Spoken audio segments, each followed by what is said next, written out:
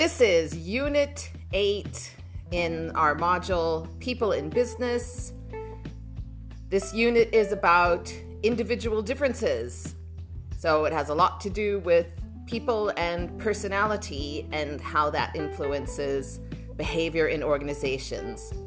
So we'll start by looking at some key characteristics of individuals, which include concepts of individual differences, self-awareness, skills and abilities, and how that all fits into the organizational context.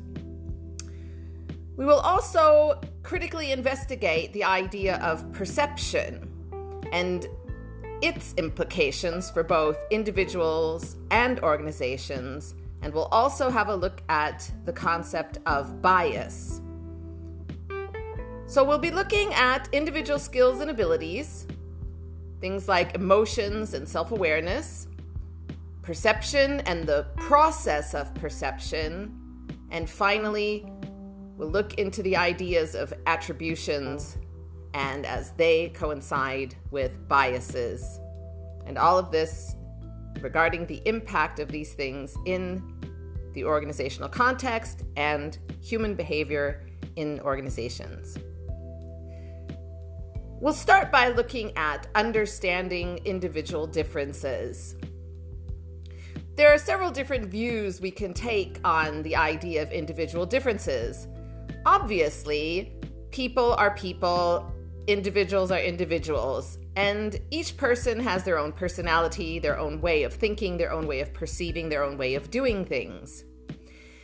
An interactionist view takes the perspective that individual differences are hereditary and also come from the environment. So both your genes, your natural makeup, as well as the environment, will influence the development of individual differences. So this is kind of that nature versus nurture idea.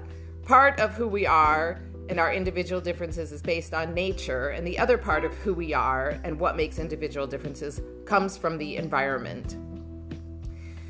Hereditary aspects of individual differences come obviously from our genetic makeup. They may also be related to things like your race and ethnicity, your gender. So these all have an early influence on personality.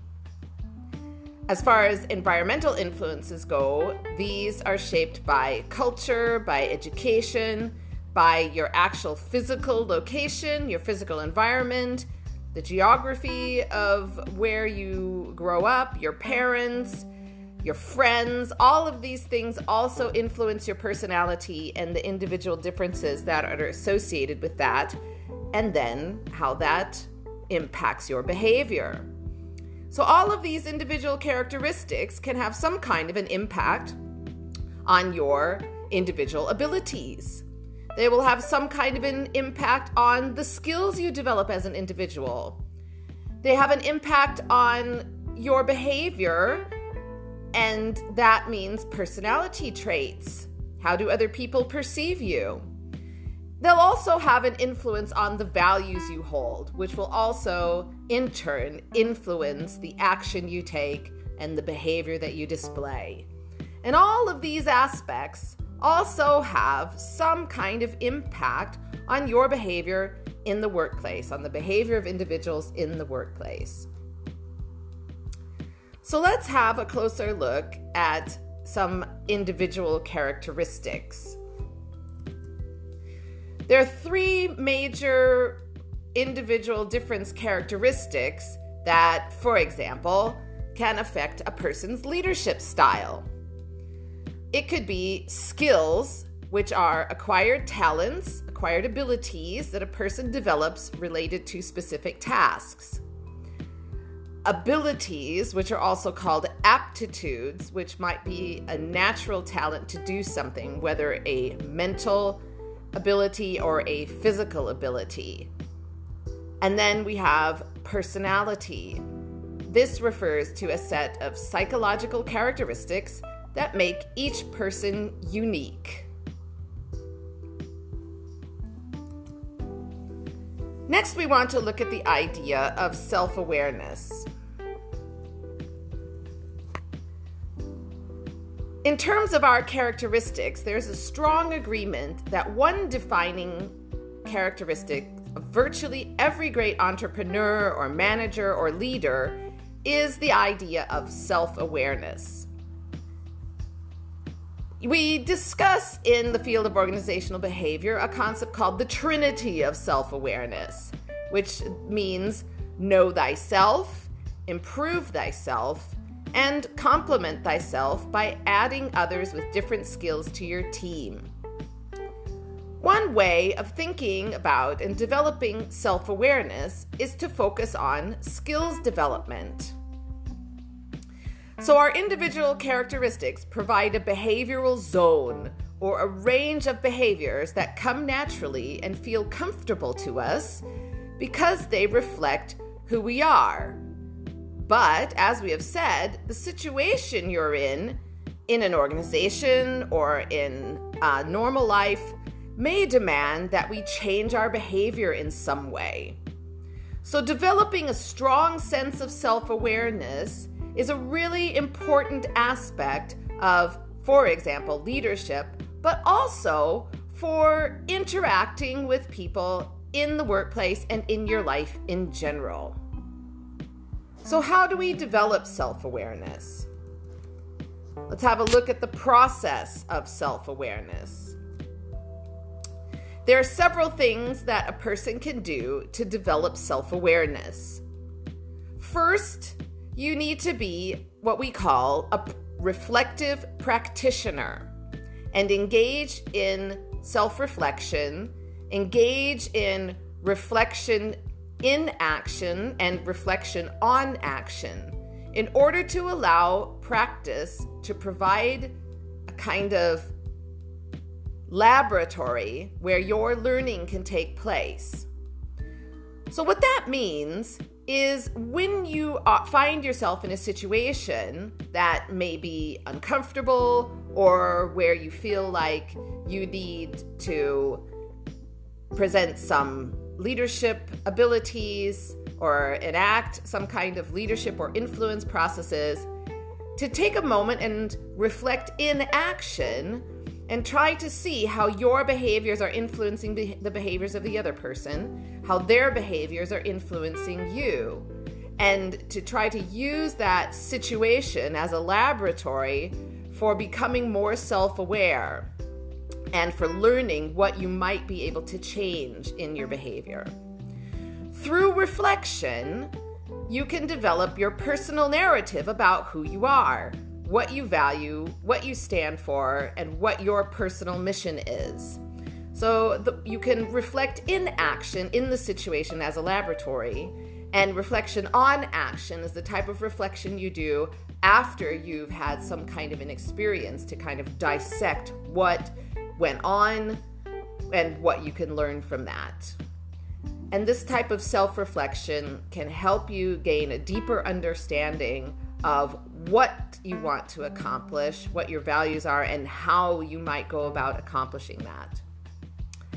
So in addition to your self-narrative, you can enhance your self-awareness by being attentive to feedback that you receive from others, whether you receive that informally through personal conversations or formally through, for example, performance evaluations and appraisals.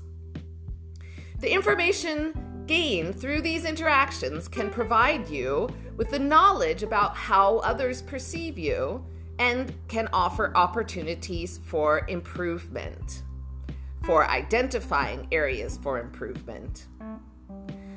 The third thing that can be suggested for developing self-awareness is to practice and consider self-disclosure. Self-disclosure requires that we reveal ourselves to others through verbal and nonverbal means. Self-disclosure is an aspect of authenticity and, in turn, an aspect of authentic leadership. We disclose our beliefs, our values, and desires not only through conversation, but also through artifacts, so things that we have, hold, wear, whatever, artifacts, and nonverbal communication. Self-disclosure also affects the way in which others see us. And self-disclosure, because it's an aspect of authenticity, is another way of creating trust and looking to have that sort of reciprocal agreement with the people you interact with.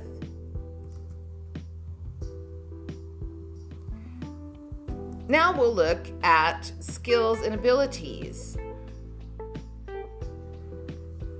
What is the relevance of skills? Well, the skills that are most relevant to managers are divided into 3 categories. We have technical, interpersonal, and conceptual skills. Technical skills means knowledge of job processes, of methods, of tools, and techniques. Interpersonal knowledge has to do with your knowledge of interpersonal relationships, including communication, conflict management, negotiation, team building, or some people may refer to these interpersonal skills as emotional intelligence. Then we have conceptual skills, and this has to do more with cognitive abilities, such as problem solving, logical thinking, decision making, creativity, and reasoning in general. So these skills have an impact on managers. As leaders and managers move up the organization, they should, or they tend to, rely less on technical skills and rely increasingly on interpersonal and conceptual skills.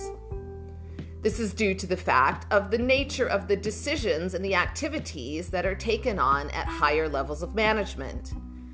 It's important to know that although skills can be learned and can affect a person's behavior, there tends to be a lag in time between learning a skill and translating it into actual behavior.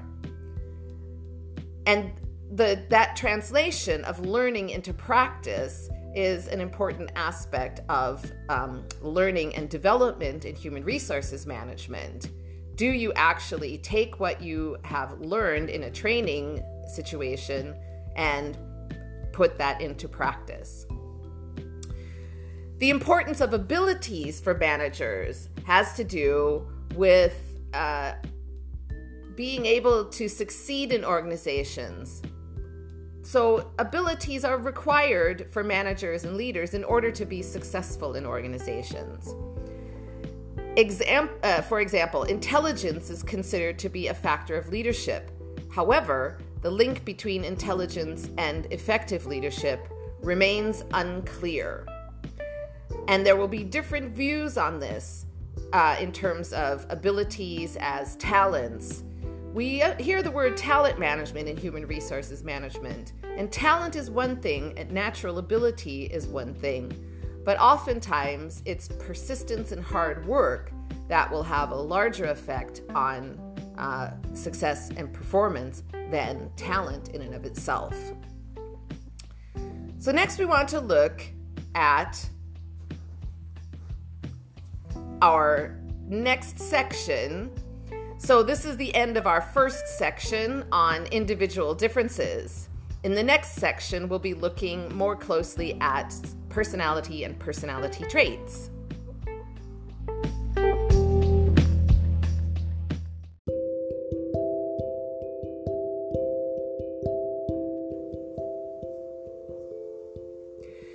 For part 2 of our unit on individual differences, we now turn to personality and personality traits. We start by looking at the Myers-Briggs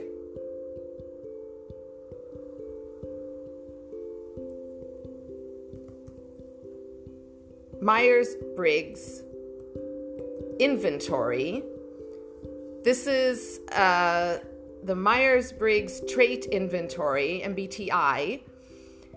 And this is a way of looking at personality that was developed based on the work of the psychologist Carl Jung, who was a German psychologist back around Freud's time.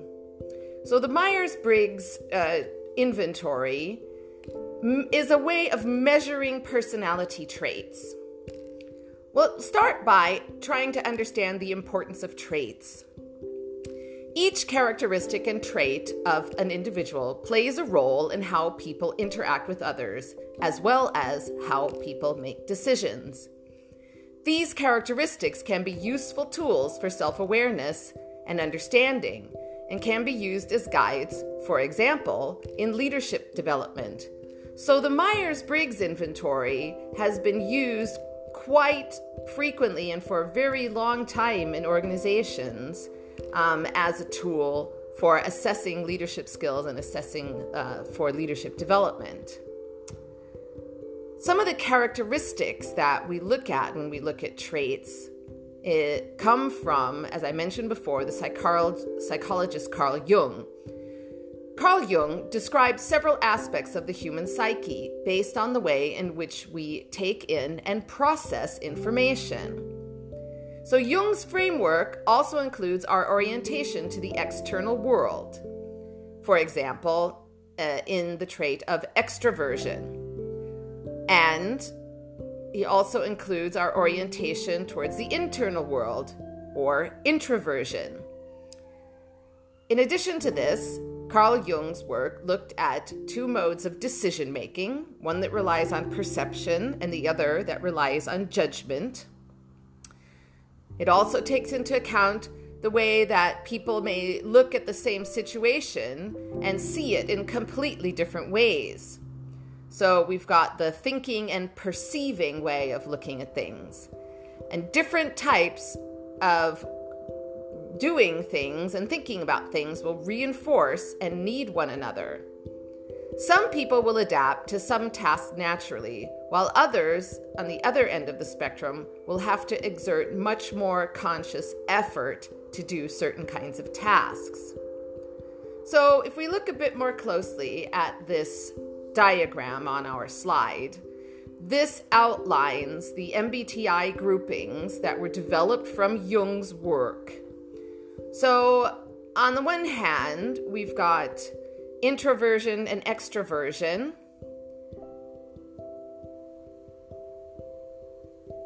Which is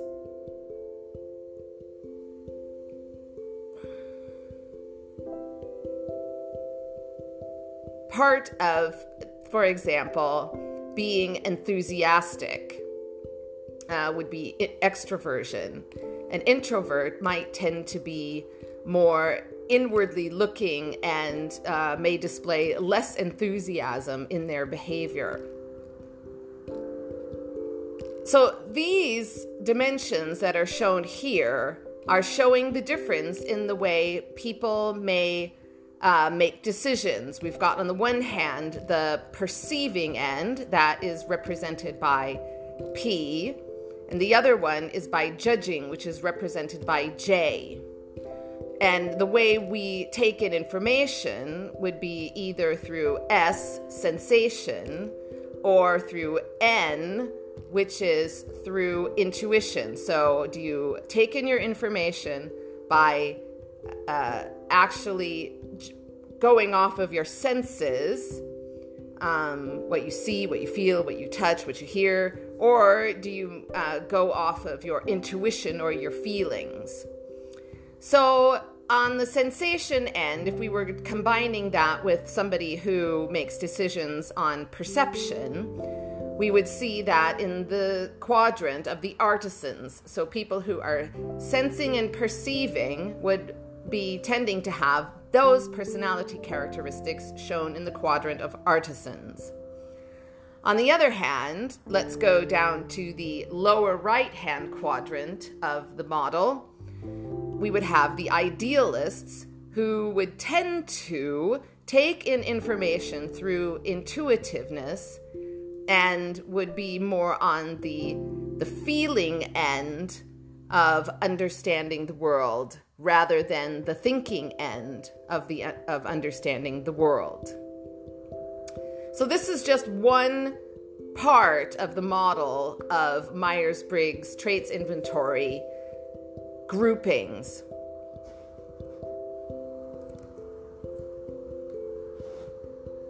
Next, we'll turn to a different model of understanding personality called the Big Five. Big Five personality traits is one of the major ways of understanding personality and has been used extensively in leadership research. These dimensions, however, are not as widely known or used as the Myers-Briggs trait inventory. In the Big Five personality traits are categorized into five categories. They include extroversion, openness to experience, emotional stability or instability, which is characterized by neuroticism, conscientiousness, and agreeableness. So several of these dimensions are related to work-relevant behaviors such as career success or academic success and performance on global assignments. Among these dimensions, conscientiousness is the one that is most strongly correlated to job performance. Conscientiousness can be understood as attention to detail, as well as a person who is reliable and gets the job done. Extroversion also has some impact on job performance, especially jobs that require a lot of social interaction, such as sales or even management. However, extroversion is not necessarily the alpha and omega of leadership, even though self-confidence is often considered to be a major trait associated with leadership. Extroversion is not a requirement for success. Other dimensions in the Big Five, like openness to experience, can also be helpful in some aspects of work. People who are open to new experiences may be more motivated to learn and to explore new ideas, or maybe even in terms of leadership, take risks. And they may be more successful when working in new environments or in working in areas where they have to shift environments often. The final two dimensions appear to be less related to organizational performance. But research in this area is still quite sparse. Now, some degree of emotional stability is obviously needed to perform in the workplace. And individuals who suffer from instability or from mental health problems may be less likely to perform their best at all times.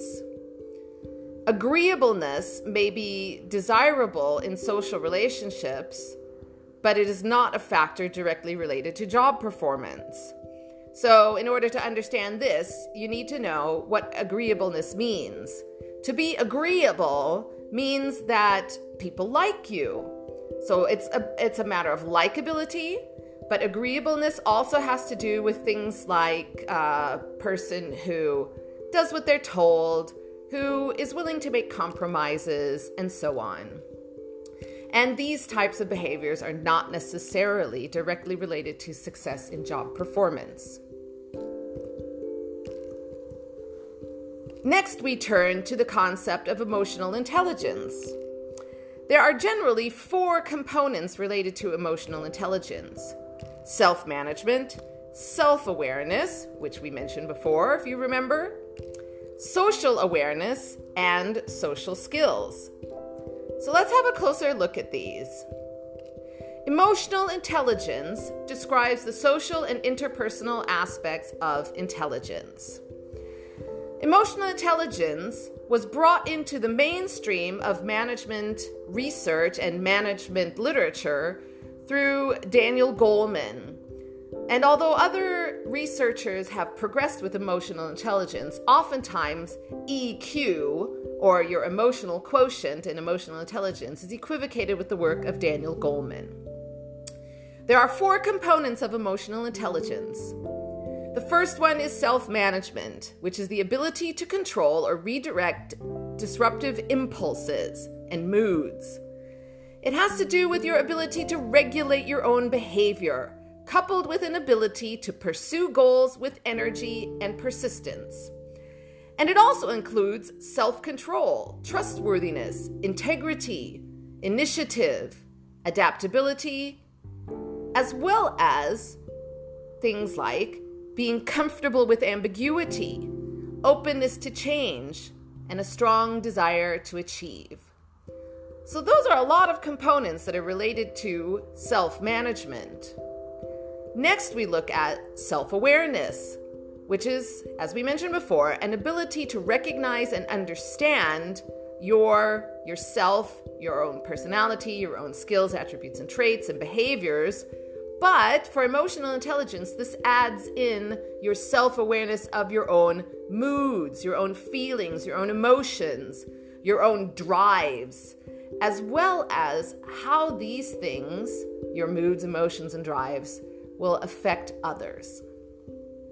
Self-awareness is also comprised of 3 further elements: emotional awareness, accurate self-assessment, and self-confidence.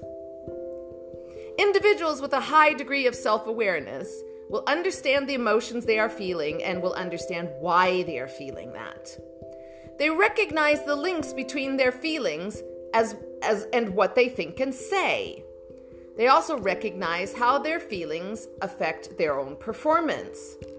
And they will have a guiding awareness of their values and goals. Next, the third component of emotional intelligence is social awareness.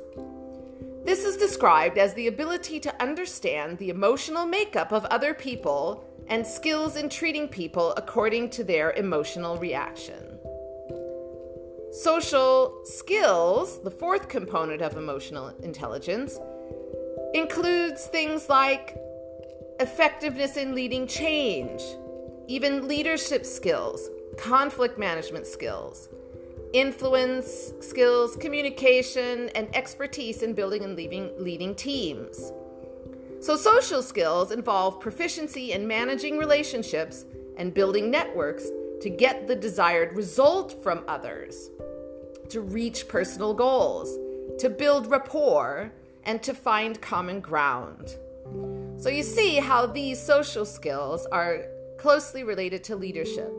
But social awareness, self-awareness, and self-management are also very important aspects of good leadership.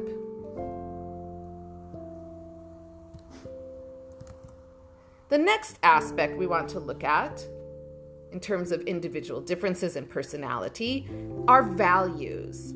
So we'd like to start with an understanding of values and understanding the importance of values.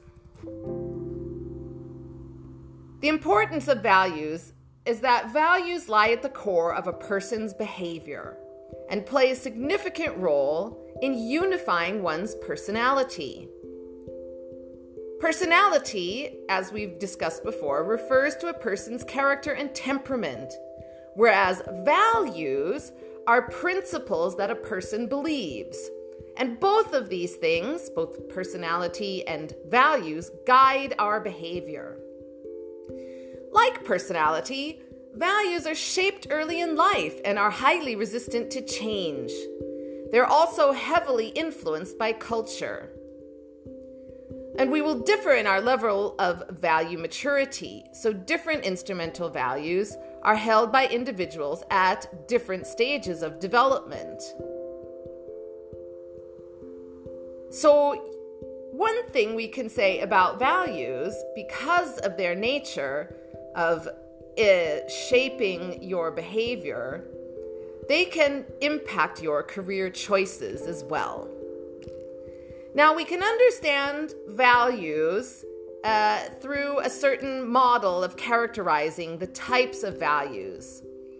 So, Fundamentally, values can be categorized into two different types. That would be personal values that would be instrumental values versus terminal values. So, instrumental values describe desirable conduct or methods for attaining an end. So that means your instrumental values are your means to an end. So, what are your conduct and methods for achieving an end, such as being honest, or being kind, or working hard? These are all examples of instrumental values. So if I value honesty, I would see honesty as an instrument towards achieving what I would like to obtain, and that would be, for example, trust or building relationships. Terminal values are understood as desired states or as end goals. So you see, those are the ends to which your values, the thing that you value. For example, a terminal value might be happiness or health or prosperity. And so you see how these two things interact with each other. I might be of the opinion that hard work will lead to prosperity. So my instrumental value of hard work can lead me to my terminal value of prosperity. Or I might be of the view that kindness can lead to happiness. So my instrumental value of kindness will lead me to my terminal value of happiness. So you can see how our values will shape our behavior. And as mentioned before, when you differ on your level of value maturity, different instrumental values will be held by individuals at different stages of development. So younger people may have instrumental values such as having fun, and they would see that as leading to the terminal value of happiness, for example. Whereas folks who are in a later stage of their lives, such as myself, I might consider my happiness, my end goal, or my terminal value as being more closely attached to things like having good relationships with my family. So that's one way of looking at values. Next, we want to look at something related to this idea of personality development and people developing different stages of values, or, for example, of moral decision making. So what we're looking at now is the Kohlberg model of moral development. So to understand Kohlberg, we need to have an idea of human development. So basically, Kohlberg was basing his idea of moral development on ideas coming from the field of educational psychology from a researcher called Jean Piaget. Jean Piaget developed his theory and model of understanding developmental stages of children. So we could understand that very, very young children only have certain cognitive abilities, and as they progress in age, their ability to learn things and to develop both motor skills, technical skills, and cognitive skills, as well as social skills, will shift, and they will mature into higher levels of cognitive skills, technical skills, motor skills, etc. So Kohlberg took this idea of Piaget, that young people develop certain cognitive skills as they mature, and Kohlberg thought that humans will also develop through stages of moral reasoning, of taking their values and making decisions based on those values and understanding what is an ethical decision or an unethical decision, and that this development would also be impacted by what they're valuing or what reasoning they would make in terms of why they would make that ethical decision. So basically, what Kohlberg is saying is that we have different stages of moral reasoning throughout our development, and that moral reasoning can be developed to higher levels. So the Kohlberg's model of moral development has 3 stages: the pre-conventional level, the conventional level, and the post-conventional level. At the pre-conventional level, moral reasoning and instrumental values are based on personal needs and wants, and on the consequences of these acts. So basically, at the pre-conventional level, we make ethical decisions based on the fact that we would like to avoid punishment or receive some kind of reward. So we see our moral decisions based on our own individual needs and desires. As an example, if a child would like to have a cookie, that's a need, a desire, for example.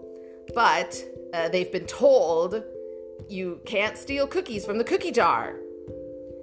Now, they might try this out once because they want that cookie so badly, and then they would get punished. So they develop this instrumental value towards their terminal value. The terminal value is getting that cookie and having the pleasure and joy of eating the cookie, and the instrumental value of wanting to please your parents, or you want to avoid punishment. And so you see, at the pre-conventional level, they learn that it is unethical to take the cookie out of the cookie jar without first asking permission from your parents, because they know that if they do it without permission, they will get punished. So that's considered pre-conventional level moral reasoning.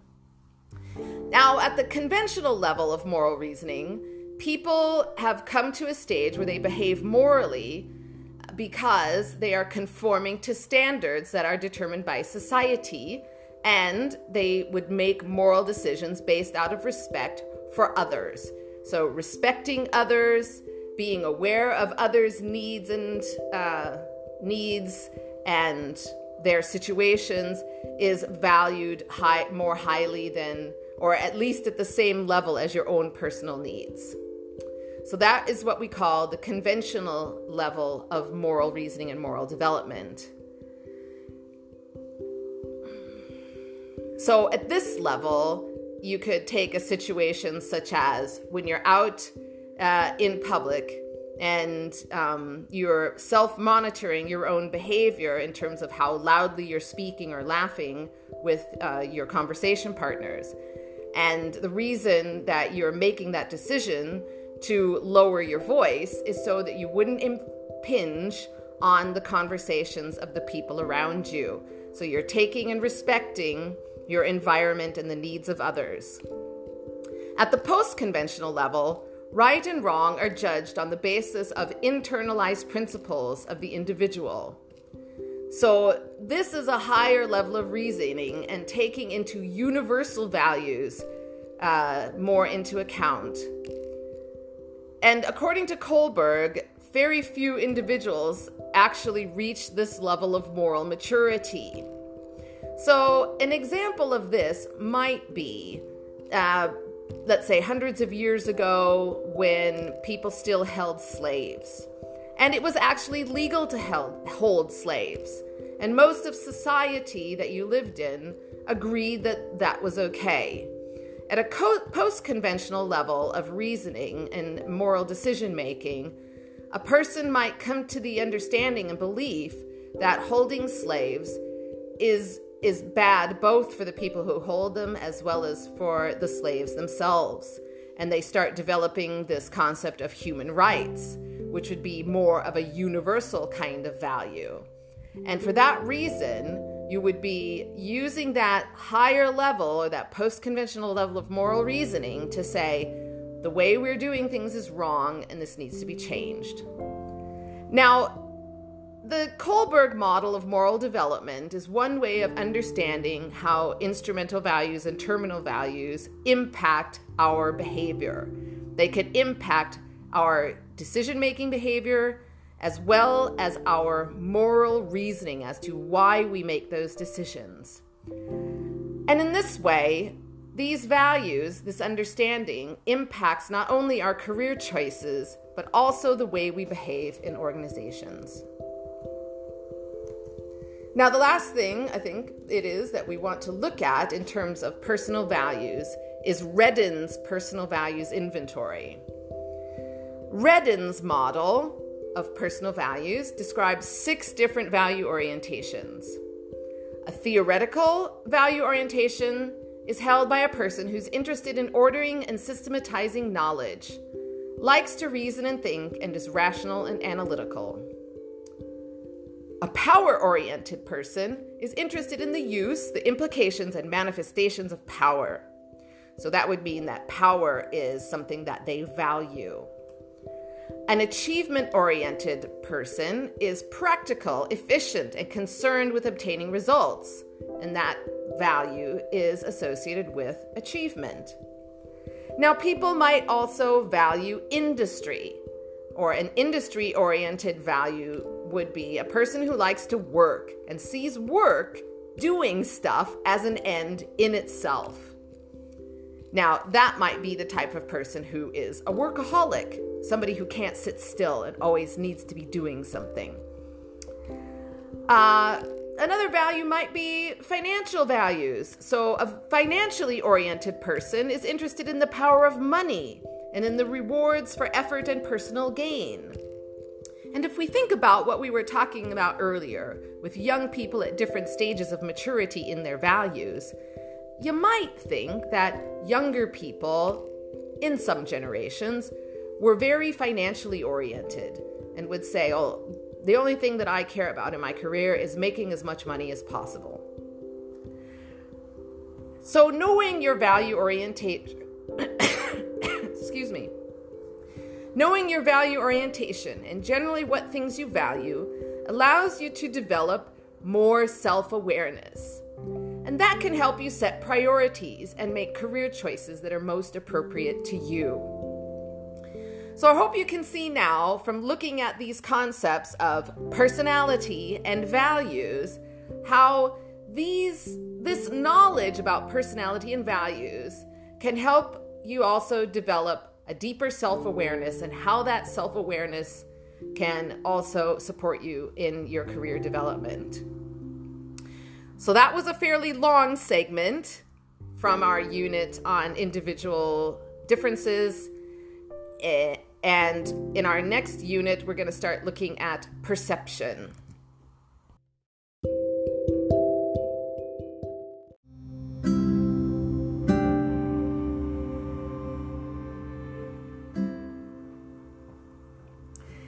In this part 3 of our Unit 8 on individual differences, we'll now start looking at the concept of perception and the process of perception. So we can first understand perception as the mental process that we use to understand our environment. Social perception is the process of gathering, selecting, and interpreting information about how we view ourselves and others.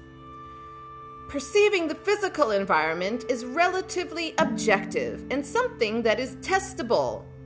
Information about people, however, is often subjective and open to interpretation. So you can understand how perceiving our physical environment, because we can touch things, we can see things, we can hear things, is fairly more objective, but the way we perceive human behavior and human intentions, etc., is much more subjective and maybe much more associated with individual differences and individual perception.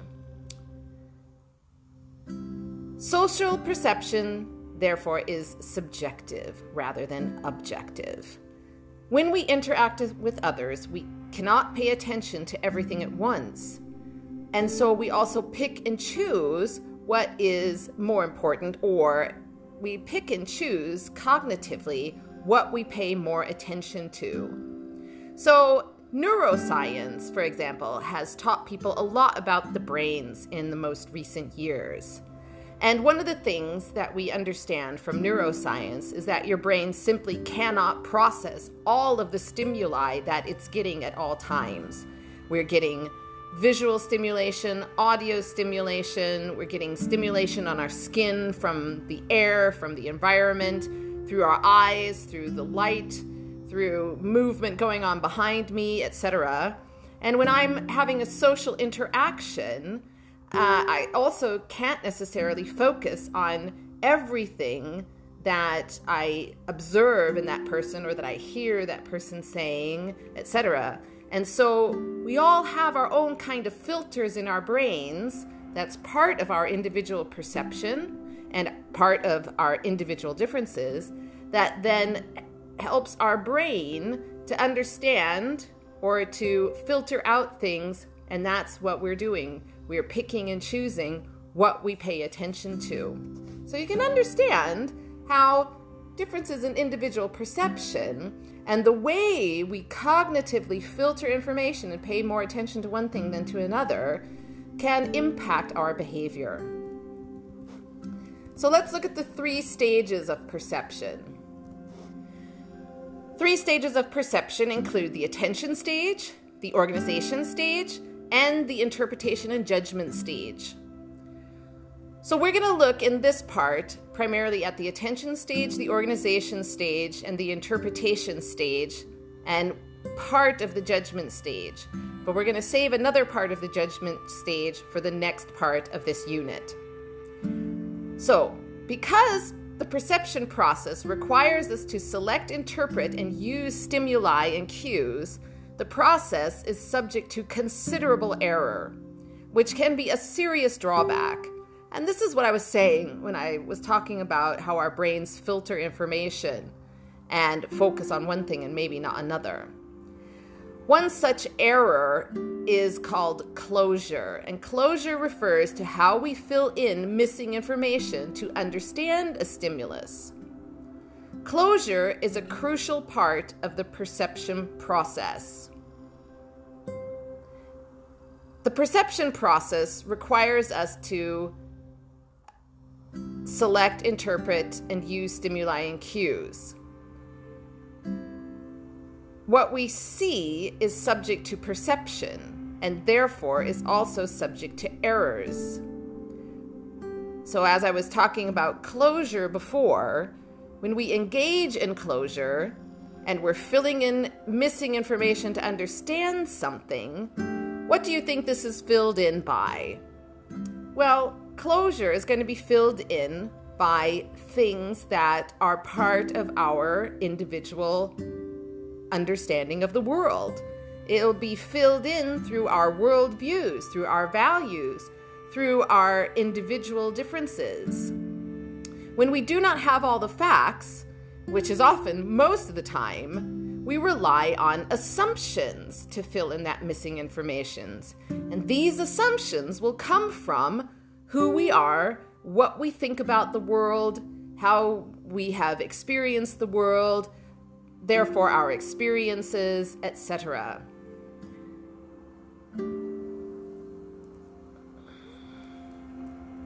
So we've got the attention stage, which involves paying attention to signals from the environment. Then we have the organization stage. And in this stage, we organize that information that our filters have allowed through. And then we have the interpretation and judgment stage. In this stage, we clarify and translate information we've organized so that we can decide on its meaning.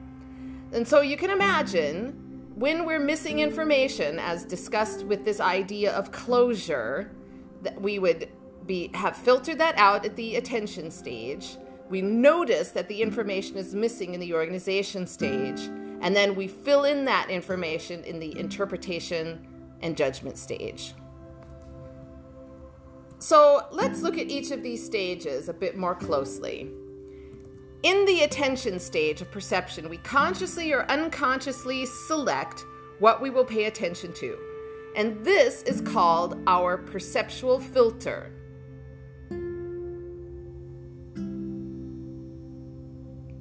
So in the attention stage, our social perception involves paying attention to the signals from our environment. We consciously or unconsciously select what we're paying attention to. And so we're letting some information in while keeping out the rest. That is using our perceptual filter.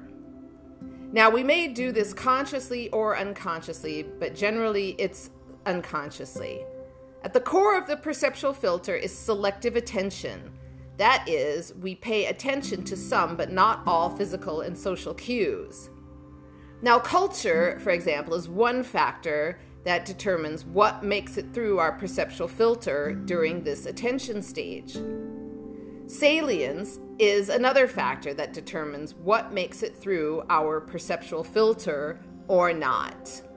Salient cues are those that in some way stand out more to us than others. We use salient elements in cues more heavily than others in that perceptual process. So what determines the salience of one cue as opposed to another? Well, generally, we pay attention to cues that are novel, for example, something that's new, something that's unusual. We also pay attention to cues of things that are brighter or more dynamic, things that capture your attention, or maybe things that are noisier than others. And so you can see that these are some of the strategies that marketing experts take advantage of. Why do you think every couple of years or maybe even every couple of months, your products on the shelf have changed something about them, new and improved, or maybe they've changed the color of some label on that packaging that is there to capture our attention, to become a salient cue. Factors that are visible and obvious are also likely to be more salient, right? So that changing of color, that new label. The intensity of stimuli is another factor that can affect salience. So the more often you see something, marketing advertisers are taking advantage of this part of salient cues, the intensity, by adding in those sort of mini adverts on TV, if you know what I mean. Maybe you've seen this, that you'll have one advert that's, say, 20 seconds long, and then you shift to another advert, and then you'll see an advert for the first thing that's only 5 seconds long. That's one way of understanding intensity of salient cues. Let's look now at the organization stage. During the organization stage, we organize the information and we use schemas. Schemas are mental or cognitive models or patterns that people apply to understand and explain certain situations and events. So schemas can be understood kind of like maps in your mind. So through your experience, through your interaction with your environment, through your worldview, your brain develops these maps, and those are the maps you use to orient yourself throughout the world, to orient yourself in all kinds of social situations. So let's go and have a look at this. In the organization stage, we're organizing that information that our filters have allowed through, and then we group that information into meaningful, orderly, and useful sets. We assign new information, so something we've never experienced before, into categories that already exist and are familiar to us. We create relationships among the various parts, create new sets, put things into bundles so that we can remember them more easily. So your brain is kind of like this major sort of file system. So the process at work here is schemas. These schemas are frameworks that allow us to fill in information in social settings. So, like I said, we've got these maps in our mind that tell us what the world is supposed to be like. And when we experience something, we can organize that into a schema that already exists and that we're familiar with. So that's okay, that's comfortable. or it's conflicting or adding new information, and we have to first organize that and figure out what to do with it. And so people use these schemas in that closure process we were talking about earlier. Those schemas help us fill in missing information to help complete those incomplete pictures. And although we may be aware of some of the schemas we hold, usually they operate at a subconscious level. So let's have a look at schemas in work. Schemas are useful in that they allow us to process information quickly, right? So if I had no idea what it was like to be in a university classroom, then it would take more time and more effort to process the concept of being in a university classroom. A university classroom, we all sort of have an idea now because you've experienced this, I've experienced this, and I know, for example, when I walk into a university classroom, into that physical environment, I would expect to see certain things. I would expect to see tables and chairs. I would expect to see the room organized in such a way that there's a front of the room and there's a room for the students. The front of the room is the area where I would expect to maybe have some tools that the teacher would use. And so when people start filling into the classroom, you also have certain expectations. The students would go and sit in the area that's designated for students with tables and chairs. The teacher then would take their position at the front of the room and be using those tools that are available there. Now, if you walked into a university classroom that didn't look like this, maybe there were no chairs, no tables, maybe there's no computer, there's no screen, you might feel slightly confused. But your brain is telling you, on the one hand, well, I know this is a university classroom because it's in my timetable and because I'm at the university and I'm expecting to be taught here. And so your brain would have to try to fill in that information until you get new information to help you understand that situation. So the schemas help us remember details and complete maps, ideas of what we expect is certain phenomenon and situations. And when that information isn't there, it helps us complete those gaps in the closure process. So having these schemas and using schemas makes us very efficient in organizing information. And for that reason, they allow us to remember people and events better. Now, I've experienced this a lot in my life, that I'll know who my students are when I'm seeing them in the classroom. But if I run into them somewhere out in the city of Glasgow, I might not recognize them. I could walk right past them and not know who they are because it's in a completely different situation. And my brain just can't remember that face so well in that situation. So schemas can lead to error. We use closure, for example, too quickly to fill in information that we don't have, and we may come to a hasty conclusion. Now, schemas are another aspect of how our brain works that is very resistant to change. Now, this resistance is due in part to our lack of awareness of the schemas we hold. So we can't really change something that we're unaware of that it actually exists. So another problem with schemas is that even once we are aware of them and they become salient to us, we still might not really be willing to give up on them that easily, because these schemas are part of our worldview, and oftentimes we don't want to change our views or our perception of the way the world works very easily.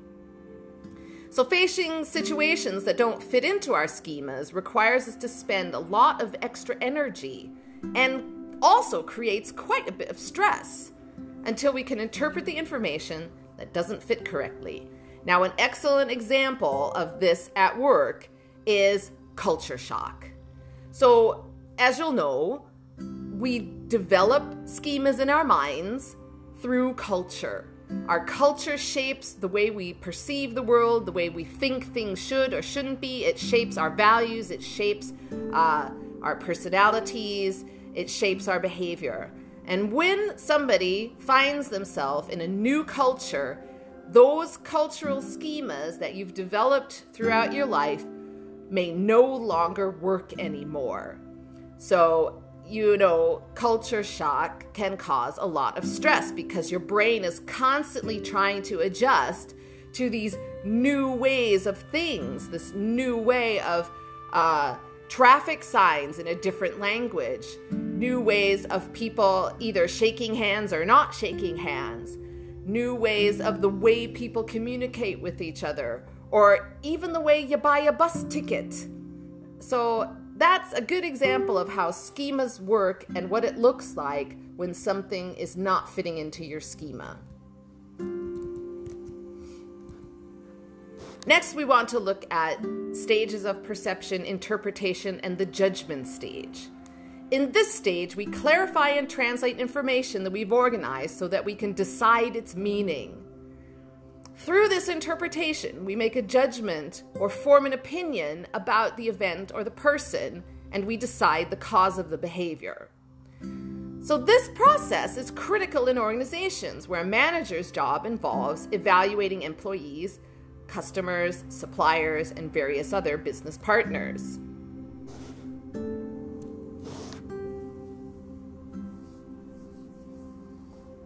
Now, there are types of information that we use in this interpretation and judgment stage.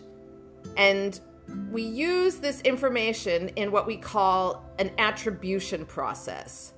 So we use this information in this stage to make what we call attributions. So let's understand better what attributions are. Attribution has to do with to what do we attribute some kind of behavior.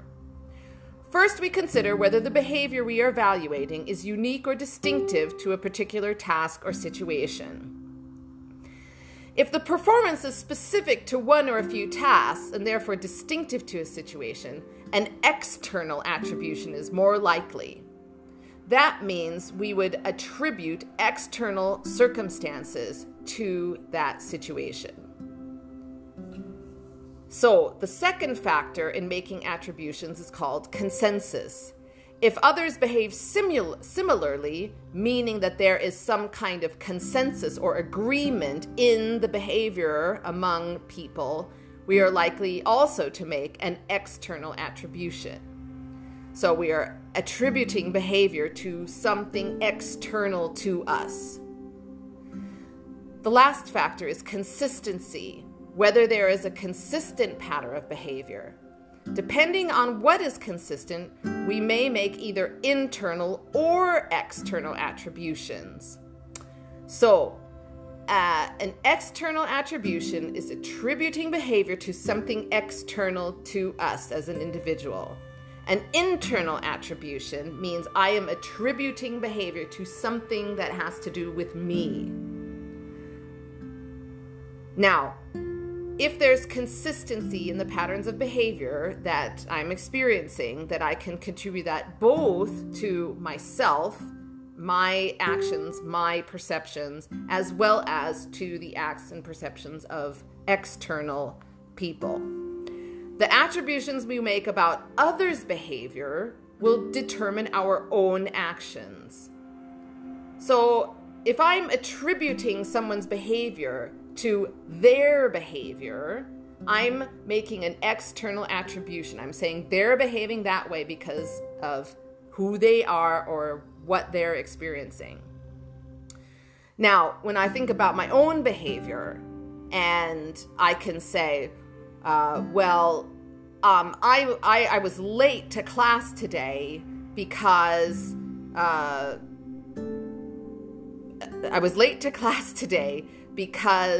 the person I was ride sharing with showed up late. Okay, so that's an external attribution. It's not my fault that I was late. It's the other person's fault because they were late. Do you see? Now, an internal attribution may be that I say, well, I was late to class because I forgot to tell my ride-sharing person that I needed a ride. Okay, so I told them at the last minute, and therefore they were late picking me up, and therefore we were late together. Now, admitting my own fault in that situation is an internal attribution. I'm attributing the behavior of being late to something, my own intention, my own action, or my own failure. So, the process of making attributions about others is similar to that of making attributions about our own behaviors and actions. However, there are some key differences.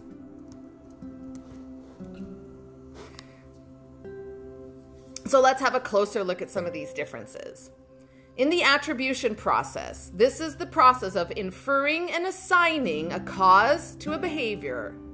So that's what we call the attribution process. One of the first steps in the attribution process involves deciding whether the cause of a behavior is internal or external. So, internal attributions. If you make an internal attribution, you attribute the cause of behavior to factors within the control or inside the person. These are factors that are permanent and stable, such as personality, values, or natural ability, or less permanent factors such as effort or motivation. Because internal attributions refer to the person, they are also called personal attributions. Now we have external attributions. So external attributions happen when we think that factors outside of a person are the cause of a behavior. These are factors such as the physical setting, the task difficulty, the organizational culture, the presence and behavior of other people, or even simply luck. Good luck, bad luck. An external attribution, external to a person. Because external attributions refer to the situation as the cause of the behavior, they are also called situational attributions. So, what are the elements of the attribution process? Attributions are a central factor to any social perception process. In managerial situations, most decisions regarding people require managers to make attributions about the cause of the behavior. So, deciding the cause of the behavior, or making attributions, is essential to the manager's decision about what to do about an employee's good or bad performance. All personnel decisions regarding things like raises, training opportunities, promotions, disciplinary action, and so forth, similarly require managers to make attributions, to decide, why is that person performing well? Why is that person performing poorly? Is it due to external factors or internal factors? So managers, just like all of us, are likely to overuse internal attributions and underutilize external attributions. So an example of this is when an employee at work is engaging in poor performance or is having poor performance. Our first inclination is to say, well, that person is just not doing their job. Or maybe they're just lazy. Maybe they don't have the skills or abilities to do the job. So we are attributing that internally to that person. They are themselves to blame, or there's some internal factor about them that is to blame. And we might fail to recognize that that person is underperforming because they don't have the resources they need to do the job. Maybe they haven't had the training they need to do the job. So that would be an external factor. So further in the interpretation and judgment stage, we can look at attributions as making attributions about our own behavior. When making attributions about our own behavior, we tend to follow the same patterns to decide the cause of our own behaviors as we do to decide why others behave as they have. And this is related to considering our actions and behaviors and deduce our intentions and attitudes from them. Now, in self-perception theory, this refers to a people's tendency to look for internal and external factors when asked to explain the causes of their own actions. Self-perception theory suggests that we do not always behave intentionally or consciously know the cause of our own behavior. We do something, and then we try to figure out after the fact why we did it. When we receive high tangible external rewards for our actions, such as a bonus or public recognition, we are more likely to see the external reward as the cause of our behavior. There are no clear external rewards. We tend to attribute our behavior to internal causes. So now there are some individual differences in this as well.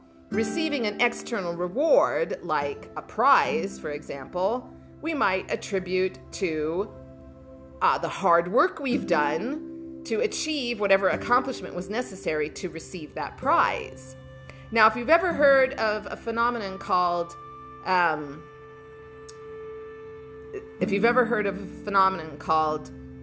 imposter syndrome. Imposter syndrome has to do with people who fail to understand that they do have internal attribution of receiving rewards.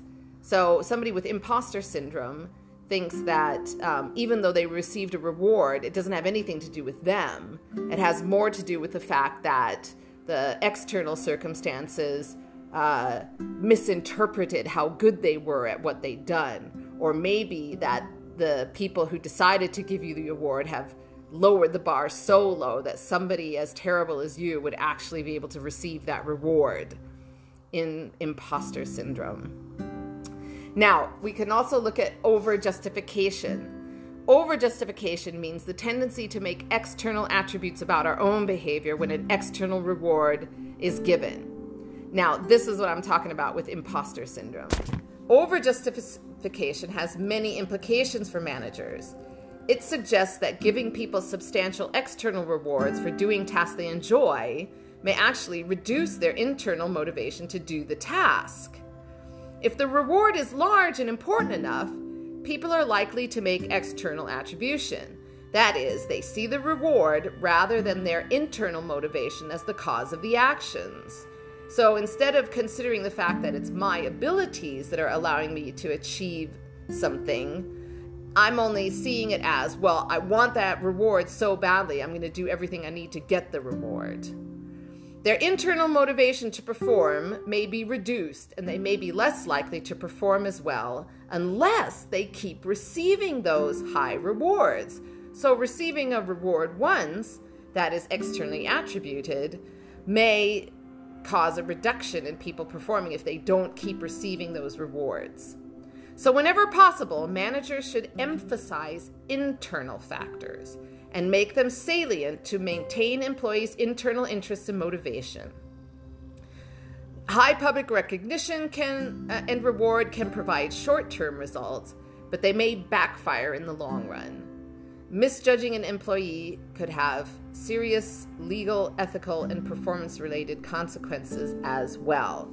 So understanding attribution is an important factor of being a good manager.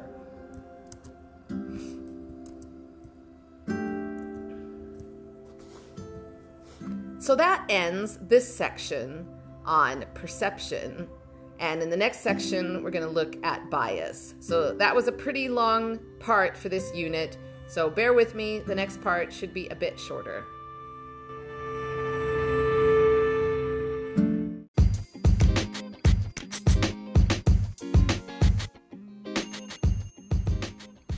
Now we're going to look at perceptual bias.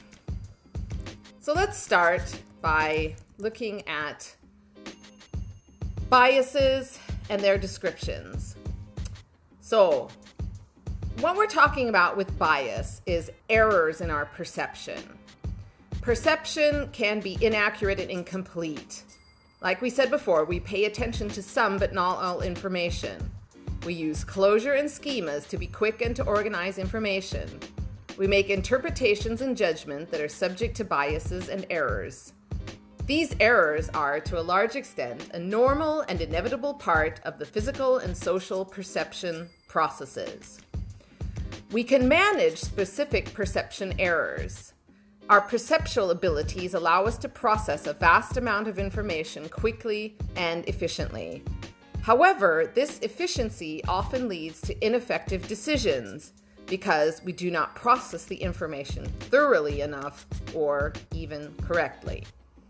We often take cognitive shortcuts, such as ignoring information that does not fit our expectations, or by making assumptions based on perceptions rather than on objective facts.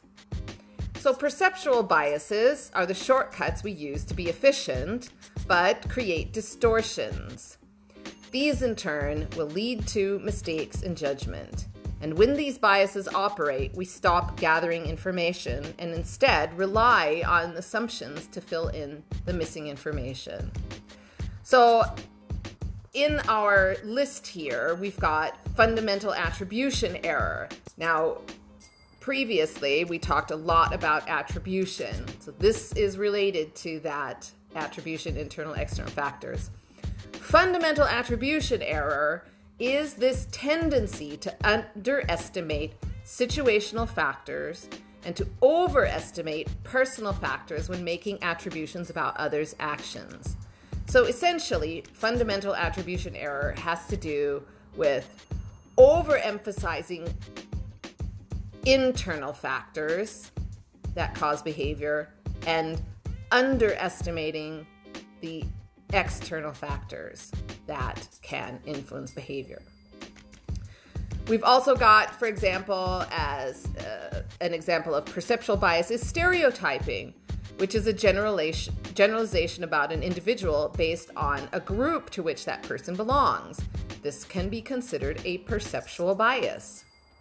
Some others are the halo horn effect. This is the type of bias that occurs when you are using one characteristic to create a positive or negative impression about a person and use that to dominate all other information. We see this a lot in politics. The halo effect means that if I'm a person who is an acolyte of Trump, that I see all the great stuff he's done in business and think then to myself, because he's so great in business, he's a great president. Or the horn effect is when we take a person such as Dominique Cummings and we consider something negative about that person, the fact that he's exercising too much influence on the people who are being hired for the government. And we would say, well, because he's got that too much influence, we then think everything that Dominique Cummings does is negative. So that's the horn, the halo effect. The self-serving bias is another example, which is a tendency to accept credit for success or to reject blame for failure.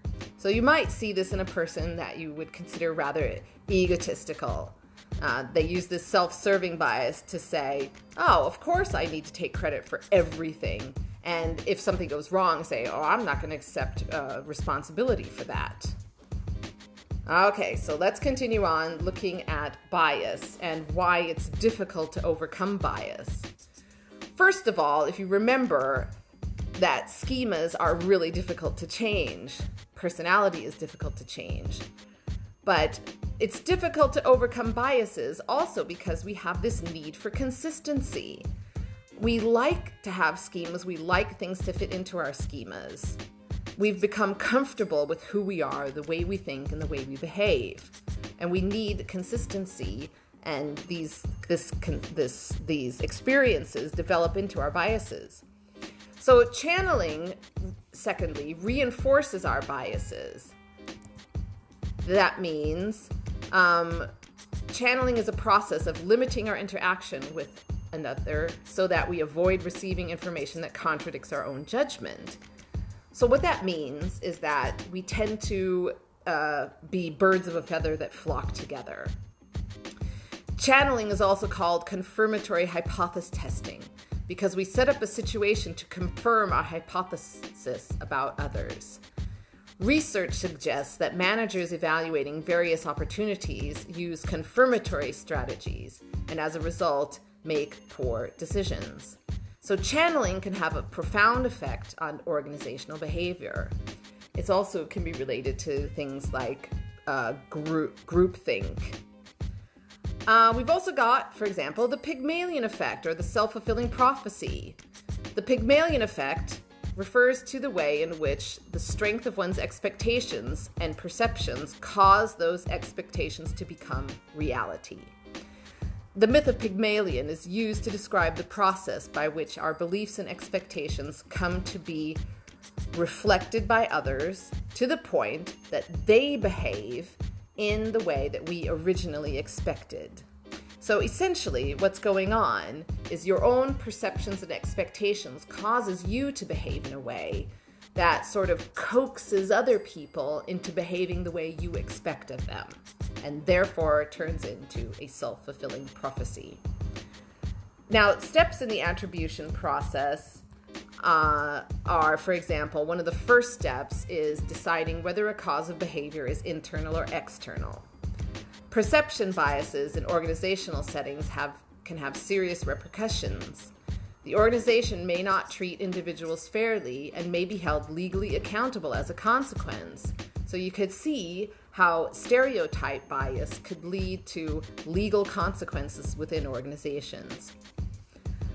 Additionally, the organization may be deprived of potentially high performers and saddled with poor performers due to problems in biases in the attribution process. In addition to the serious legal implications, the potential of missed opportunities of hiring the right people, giving the people the right opportunities due to errors in attribution, errors in bias, can be very costly to organizations, and in the end, the organization becomes the ultimate loser. Now, when it comes to managing biases, first we need to be able to recognize that the bias is there. You can learn to recognize biases through informal and formal training. You can also help others recognize their biases. Cross-cultural and diversity training is a specialized type of training that can help manage cultural stereotypes and attributional biases. Such training can encourage participants to identify stereotypes they hold and recognize when those stereotypes may be influencing them, and can help them to work on developing alternative views. So developing awareness in the areas and situations in which biases are most likely to operate can also help manage biases. Training can also help develop this kind of awareness. Maybe you've experienced this in unconscious bias training. Training and awareness alone, however, are not usually sufficient in managing bias effectively. So the third step is to offer constant reminders and support. Leaders and managers in organizations need to offer reminders and support to others to prevent them from reverting to old biases. Repeatedly and consistently, leaders need to discourage negative biases and reinforce the positive aspect of any stereotype group. Finally, you need to provide opportunities for frequent contact and interaction with groups and in situations that may be prone to bias. Given that biases prevent us from gathering information, any opportunity to interact with others enhances the chances that people will come across more objective information. So the less you engage in channeling and being a bird of a feather that flocks together, and the more you engage with different perspectives, different worldviews, different ways of thinking and engaging, that can help reduce bias. Increased contact can help reduce stereotypes, the negative impact of the primacy effect, or attributional errors that we have seen can take place in the work environment. So you should look for chances to engage with people of different types, to engage with individuals who may have different views than yours. So that summarizes our unit on individual differences, personality, the perception process, and biases, and how that all relates to organizational behavior. And we can summarize by saying that these individual skills and abilities are important to managers, and different skills of individuals will be needed at different levels. In terms of personality and individual differences, emotional intelligence is an important factor of organizational behavior and also an important factor of leadership effectiveness. Our emotions give us information about our reactions to situations that we might not otherwise be aware of, and they reveal to us our needs and our values, etc. The challenge for managers is not only to develop self-awareness, but also to understand their employees' wants and needs. Information gained through self-awareness can provide you with knowledge about how others perceive you and offer opportunities for improvement. The perception process requires us to select, interpret, and use stimuli and cues. And because of each individual's experience, you may have different perceptions and you may be missing information. So it's important to be aware of things like perception and closure and filtering. Although biases cannot be avoided entirely, awareness of potential pitfalls of bias and of the social perception process can help minimize errors in the organizational environment. So that's it for our Unit 8 on individual differences, personality, process of perception, and biases.